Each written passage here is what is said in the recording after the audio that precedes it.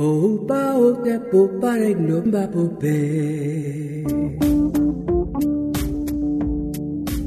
listening to the SIL Podcast, Perspectives on Art and Technology with Peter Noce and Harry Posner. Episode 36. The More Things Change.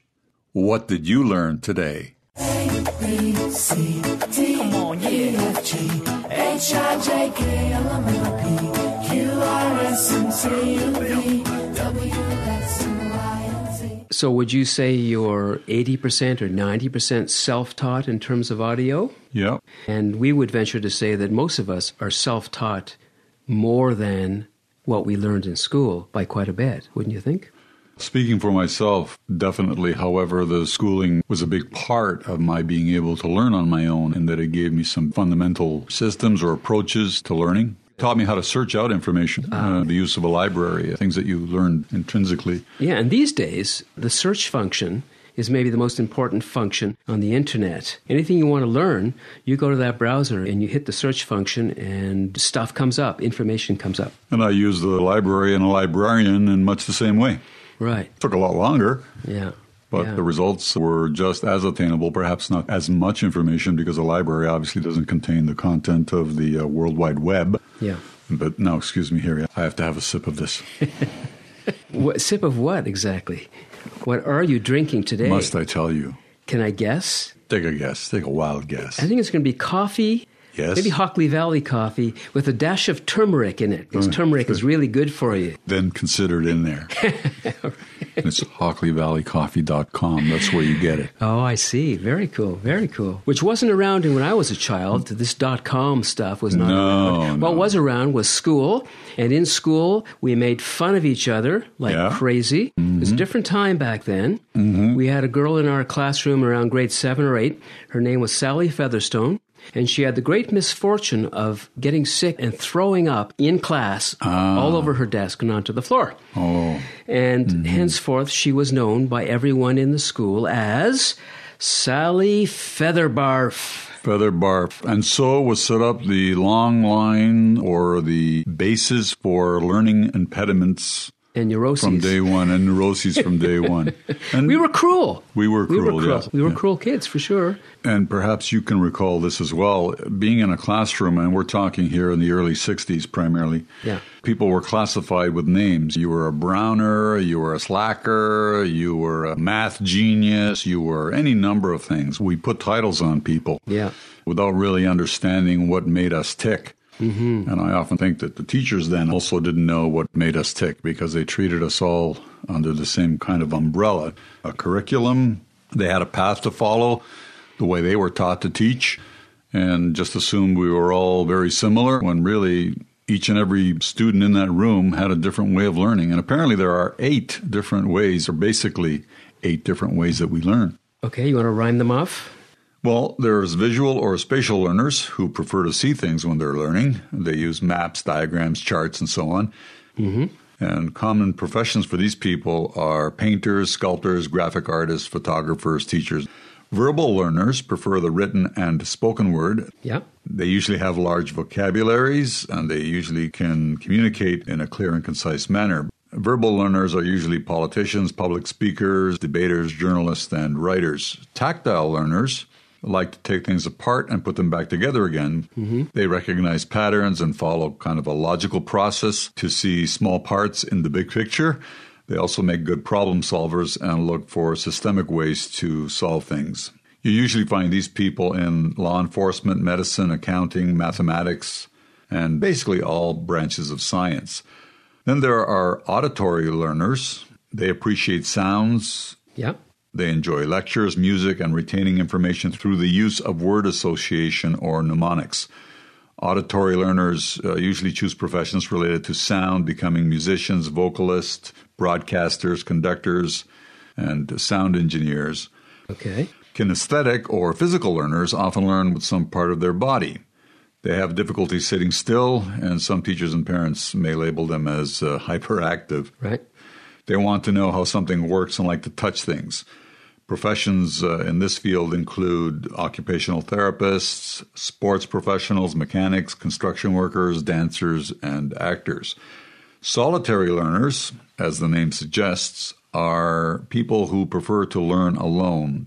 They find it's easier to concentrate without all the chatter that comes with learning in a group. They tend to be more introspective and self-aware, and they usually analyze things before they speak or put them on paper. Usually prefer self-employment or choose jobs that allow them to work away from co-workers, like professional writers, researchers, anything that allows them to work on their own. Yeah. There are also social learners, people that fill their world with personal interactions. Mm-hmm. Professions include counseling, teaching, politics, sales, and human resource. Mm-hmm. And the naturalistic learner, and these types of learners usually process information when it's related to finding patterns in nature, love being outdoors, and they typically apply scientific reasoning to the understanding of living creatures. They usually grow up to be farmers, naturalists, or scientists. Yeah. In a nutshell, those are the 8 basic ones. Right. This kind of stuff is relatively recent in educational theory, let's say. Mm-hmm. Right? But very few educational systems, even contemporary ones, actually take account of all of those ways that children learn through. Yes. And so, as you said, we're all kind of treated the same, stuck in a classroom, a box, stuck in these seats with one person at the top, at the front of the class, who is the expert, the authority, person guiding the whole show. And there are numbers of alternative educational systems that have grown up in response to that model over the years. So the Toronto School Board has a series of alternative schools. Right? There's an Afrocentric school. There's all kinds of different arts-centric schools, which really focus on children's imagination and that sort of thing. And so, one example of an alternative school system that I'm familiar with, because my godson graduated from it, is the Waldorf school system. And that was created back in the 1920s by Rudolf Steiner and his wife, Marie. And it's a very interesting system because it does treat the kids as individuals. It actually separates them into groups according to their, people are going to think this is woo-woo, astrological sign. Okay. And those signs have certain characteristics connected to them, and the children exemplify those, and they separate the kids into those kinds of groups because they found that works better, that they're able to relate better to each other. And not everybody would think that's woo-woo, but I give you that many would. They do things like keeping the child from learning how to write until a bit of a later age. Okay. So instead of writing the letter M, for example, they have the children dance the letter M and the other letters, so they feel that letter in their bodies, so to speak, before they are abstracted from it by writing the letter M, because writing is an abstraction from the actual experience. Right? And they're also experiencing it with a lot of other senses that normally wouldn't be utilized. Totally. So what they're saying is we want the child to be fully incarnated, quote unquote, on the planet first before abstracting them from the world through writing and conceptualization and that sort of thing. And so my godson, Seth, graduated from that system. He's an incredible spirit, artistic, thoughtful, imaginative, intelligent. Empathetic. Empathetic. Because that's one of the things that is lacking in the main school systems, I think, is teaching empathy, for example. And teaching life lessons in general. Life lessons. Yeah. How to feel, how to find compassion for another human being, accepting of differences. Now, it's coming around more and more because of the mixed nature of our culture with all the immigration and such. So schools are paying more attention to that for sure now. Yeah, because oftentimes we don't give a lot of weight to things like tolerance of other individuals, of other races, and that can impede the learning process because you're limiting our brain's ability to encapsulate many other things that are related to learning. The teacher is teaching the golden rule. American history and practical man. You study them hard and hoping to pass. Some children need to kind of express their energy and get excited and all that. And in our day, you weren't allowed to do that. You had to sit quietly with your hands crossed on your desk. Or you'd get a slap across the face, in my case. Yeah. In Hebrew school, We had teachers who were violent people. A lot of people today wouldn't understand that. Oh, God, no. And they would take them to jail, to prison, if they did that now. Mm-hmm. But we got slapped. We got our hands strapped. And I recall this too, a leather strap that barbers used to sharpen their utensils. It was not a little tiny. Yeah, those straps hurt a full-grown man, let alone a 10-year-old child. And tell us the story of you being a kid and wanting to put your hand up so often that what happened. Oh, you want to know that story? Yeah, tell us. As I recall, it was a Catholic school, and I was in grade 2 at the time, and I began school with a kind of enthusiasm of sorts, and I had a habit because other kids would want to answer a question. I was small, and the only way I could get attention was to raise myself a little bit out of my seat while I raised my hand. Anyway, I guess I did that one too many times, and I know this may sound crazy, but I was actually, I think as a gesture more than an actual total punishment, I was actually tied to my desk. No. Perhaps symbolically, and I'm not making this up. Not like I was chained and shackled, but, I had this little rope tied around my waist, connected to those wooden seats that I don't know if you recall, that lifted up and down when you went in to sit down. Yeah, sure. Yeah. So that was a way of taming me, so to speak. Mm-hmm. I was not an extreme case. Like you, I recall more violent situations. Yeah. The familiar 3-foot yardstick, which came slapping on desktops. Yeah, like lightning, like thunder. Yeah. It scared the hell out of Jesus out of us. The standing in the corner routine. Detentions. Face the wall. Yeah. Humiliated in front of your whole class. Yeah, the dunce cap. Not in my time. That was earlier. Yeah, I didn't know about the dunce cap, but it was certainly the same kind of posture. Same idea. Exactly. Yeah, after class detentions, writing out lines, I will not talk in class, I will not do this, I will not do that. And all the standard fare. Yeah, and the thing is that of the teachers that I remember that affected me the most, they were the teachers who were the most individualistic. Mine too. The most unique and fun-loving and allowing for levity and something different to enter into the classroom. I found that I learned a lot better when there was excitement, interest in music and visuals. Me too. And film. Those were the days that I waited for, was when I entered the classroom and I saw a film projector with the old 8mm film. Yeah. Because I knew that that's what we were going to be doing in that class. That's right. No lectures. We're just going to actually be watching a film about dictators and about Hitler and whatever was going on that day. Well before computer screens. Yeah. It was also novel. I mean, that's what made it exciting as well. It wasn't something you experienced every day.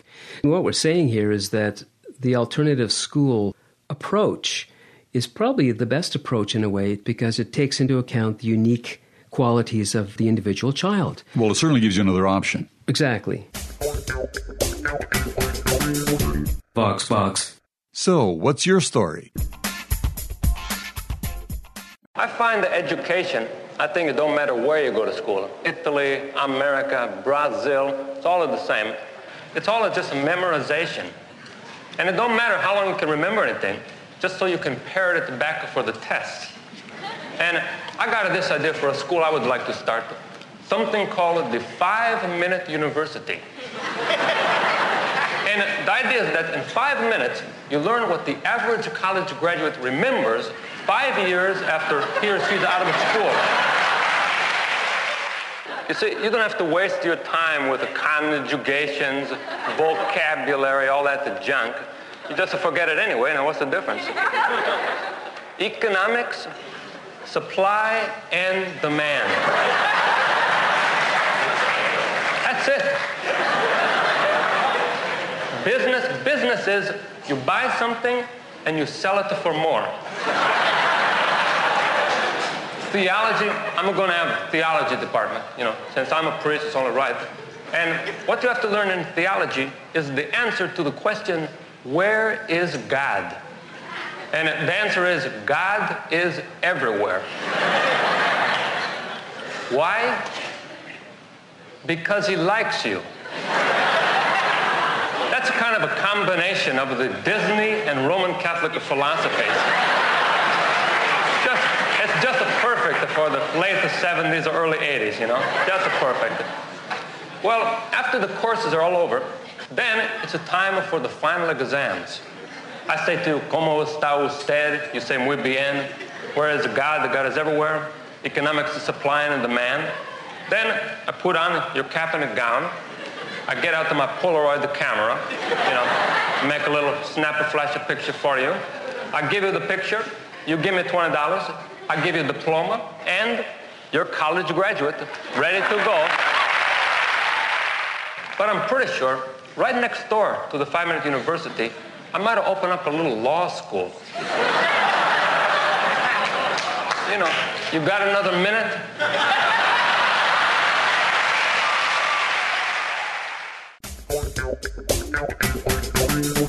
VoxBox. There are other alternatives to alternative schools. For example, taking your child out of school completely, which I really didn't know much about until recently when I was invited to teach chess to a group of homeschool kids through the library system in Alton. And so I've been with these kids now for 2 years, every second week playing chess with them. And they're wonderful kids, just beautiful kids, and very special. They are unique. There's something about them which is not typical of your normal school kids. So give me some of the qualities that you admire or enjoy. There's a kind of thoughtfulness about them, sense of warmth. They're sort of more socialized in some ways. Interesting. These kids. Now, that's really interesting to me because a lot of people would often think that being in a classroom is the way to be socialized. Is the way to be socialized. No, but they are socialized in the sense that their role models are their parents, not their peers so much. Mm-hmm. And, school peers can give you a lot of twisted ideas about how to socialize and be in the public domain. But the parents are looking out for your best interests. And not just parents, not to put them on a pedestal for any reason, but you have to kind of acknowledge from your experience that these are not typical everyday parents either. No, they're very special parents. To make that decision is a huge commitment and effort when you think about how many years you're going to be doing that with your child at home every day. Mm-hmm. Incredible challenge. And so very thoughtful, very committed parents are going to do that. And parents who really feel the school system isn't for their child somehow, for whatever reason. And in fairness, not every parent, even wanting to, can do that. No, of course not. I mean, it takes a lot of skill and energy. And knowledge in itself. And knowledge, because you're not just teaching them anything. I mean, you have a certain sense of curriculum, obviously, as a parent, teacher, but you can tailor it to your child. You don't have to rush them through a segment. For example, if they're not getting it, you can slow that down. And I can see a huge advantage in the fact that you know your children, or no one has had more exposure to them than you. That's right. So you get to understand their particular idiosyncrasies and what they respond and what they don't respond to. Yeah. That's right. So that's a very interesting choice that people can make. And I don't even know if a lot of people are that aware of making that choice or how to make that choice. So it's worth looking into if you're a parent who really thinks your child is not suited in one way or another to the normal school system. Close up your books, get out of your seat. Down the halls and into the street. And I think probably there was a little bit more fluidity in the curriculum back in our days than maybe now, where it's a bit more stringent because there are standardized tests across the province, for example, that students have to take. And so you have to teach these blocks of curricula to make sure these kids can pass their tests. So it becomes teaching in order to pass tests. And ultimately, it becomes teaching in order to create new consumers and workers for society. Right. So education is something to push workers in, rather than education as something that teaches the whole person about life. Create a more well-rounded individual who can adapt to whatever situation he confronts. I've learned this. Now, how can I adapt my learning to a variety of situations? Yeah, here's an example of that from a slightly different educational context. Okay. I studied martial arts for 15 years with the same teacher. So I was able to study how he taught for 15 years. And he would do just that. You'd learn something, a technique, let's say, deflect somebody's punch and then kick them or something like that. Counter with a kick. Let's say you learned that. And you'd learn that. And then he'd take you outside and put you on a hillside with this steep angle. Right. And he'd say, now do it. And you'd discover how difficult it was to do this technique in a different environment. Or he'd take you to a swimming pool and say, we're going to do this technique in the water. Where there's resistance. Let's say you do that in the water. How are you going to adjust? So what he was teaching was fluidity and getting the feel for the art. Adaptability. Not so much just the kata, the form. He didn't want our bodies to memorize and move in the same way by rote. He wanted our bodies to have a certain fluidity built in. Mm-hmm. So there's an example of how a teacher can really give his or her students that openness, that kind of wisdom of the body in this case. Mm-hmm. And also you're doing many other things at the same time. You're demonstrating things, making them aware of their environment, of the ground that they're standing on. You're teaching the effects of gravity, the effects of different angles. You're putting them in water. You're giving them another element. Yeah, and he would tailor his approach to us as kind of individuals. Like, for example, for some of us, he'd be kind of tough. He'd be kind of the tough love guy. You know, 20 times push-up, let's go. And for someone else, he would sense that they needed a softer approach, more flexible approach, and he'd have them try it and maybe sit out this one if they were uncomfortable with it, whatever. So it was really interesting to see how he worked in that way. Yeah, he didn't exist by blind rules. No, and there are other dojos I would go to and visit, and you'd see the instructor, and it would be like that. They would have to do the same kata over and over and over again without any sort of fluidity at all, and just get it in their system. This is how you do this kata. Whereas my instructor would come and he would stop us once we started, and he'd say, wait, just adjust your rear leg just a bit like this, because I see that you're doing this in the wrong angle. So if you just adjust this. And so what he would say was, it isn't that practice makes perfect. He would say, perfect practice makes perfect. Makes perfect. He was also giving you a level of personal attention. Yeah. He was saying to you, I'm watching and I care about how you perform. You're not just one of 30 people in a room that goes A to Z, and I classify you all in one bunch. And you know, I just realized that now, that I inculcated that approach so that even the way I treat my writing has that in it. Because I will write something, I'll go, that's cliche. I've done that before. Let's not do the same thing over and over again. Let's find a unique way of doing this, a more fluid way of expressing this idea. So even now, I just realized that right this moment, that's something he gave to me as a teacher. And there's also the scientific side of that, because the neuroplasticity of the brain, as we know, and all the synapses, all these experiences are expanding those synapses and connections. So the process is multifaceted. Yeah, I think proper education is the opening up of the human being, not the shutting down and the constricting of the human being. A friend who taught me right from wrong and weak from strong, that's a lot to learn. What does a good teacher really do? They motivate you. Yeah, and not just motivate you, but they teach you ways of how to think about the world that allows you to bring discernment and good judgment. Right. And then what happens is, now that we're living in the internet age, when we're given that, we apply it to what we learn ourselves, our self-teaching. And there's an awful lot of self-teaching going on now that didn't really go on as much back then. The access to information. Thanks to the technology and the internet and YouTube and all those things, I can dial up a YouTube video on anything I want and get some information and learn something I didn't know about it. That's exactly why I embrace technology, because it gave me that freedom. And then there are teachers who are simply models in terms of doing what they do. And so what I'm referring to here is an age-old way of learning, which is called an apprenticeship. Very, very early on, that's how we learned. We wanted to learn smithing. We would find a smithy, work with them, and learn the trade by assisting them, by doing all the dirty work, but watching them. And a practical modern-day example of that is my son, who graduated from the University of Waterloo in 2009 after studying civil engineering for 5 years. He was in an apprentice program, which I believe from the second year on, every 4 months he rotated. So he was 4 months in an apprenticeship program where he was being employed by someone in the field. He gained a variety of experience firsthand on the very subject that he was studying. And that did a number of things, including which it gave him an insight as much to what he wasn't interested in as what he was interested in. The employer also gained because he had these very young, energetic, capable workers that he could employ or she could employ at a much lower rate. And these people were also more prepared for the actual workplace. And many of them had work opportunities when they graduated because of it. Mm-hmm.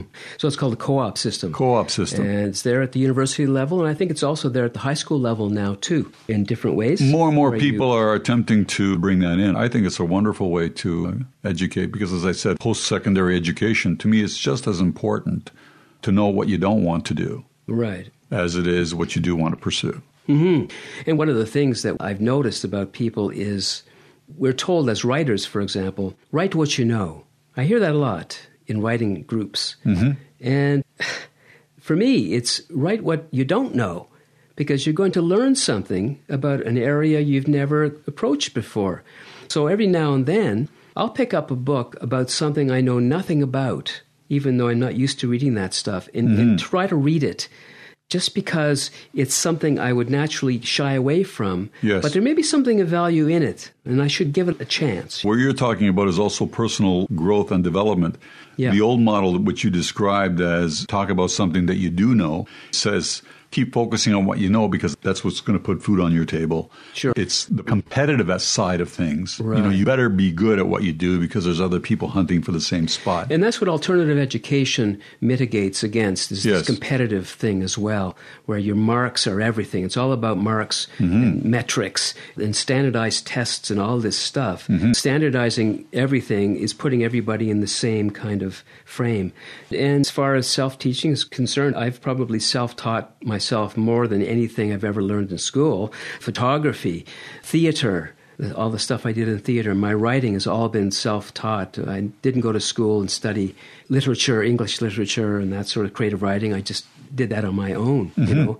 So a lot of my life I've been self-taught in different ways, and working with people who know what they're doing and sort of apprenticing at the same time, seeking out those individuals, and also spotting them when they come into your life and going, hey, would you like to teach me that thing you do? And ultimately, what we're saying in this little convo is that alternative education, A, opens the human being up to new ideas, keeps them fluid, and gives them this way of discerning stuff that's authentic from stuff that's inauthentic, right? And our humanness. Our humanness in particular is the ultimate goal of education, is to let us feel our humanness fully, because self-understanding is the ultimate goal of education. It's not to get a job or to impress your family. It's really to understand who we are as people. And that's what we're shooting for when we talk about alternative. And the thing is about education. balance, because you don't want to negate the practical aspects of living, because people do have to earn a living. People have to do things. It's not about making it one or the other. It's about amalgamating the two. Yeah, sure. And giving someone a more fulfilling perspective, because how we feel is a lot of how we decide. That's right. Wake up all the teachers, time to teach a new way. Maybe then they'll listen to what you have to say. They're the ones who's coming up, and the world is in their hands. When you teach the children, teach them the very best you can. The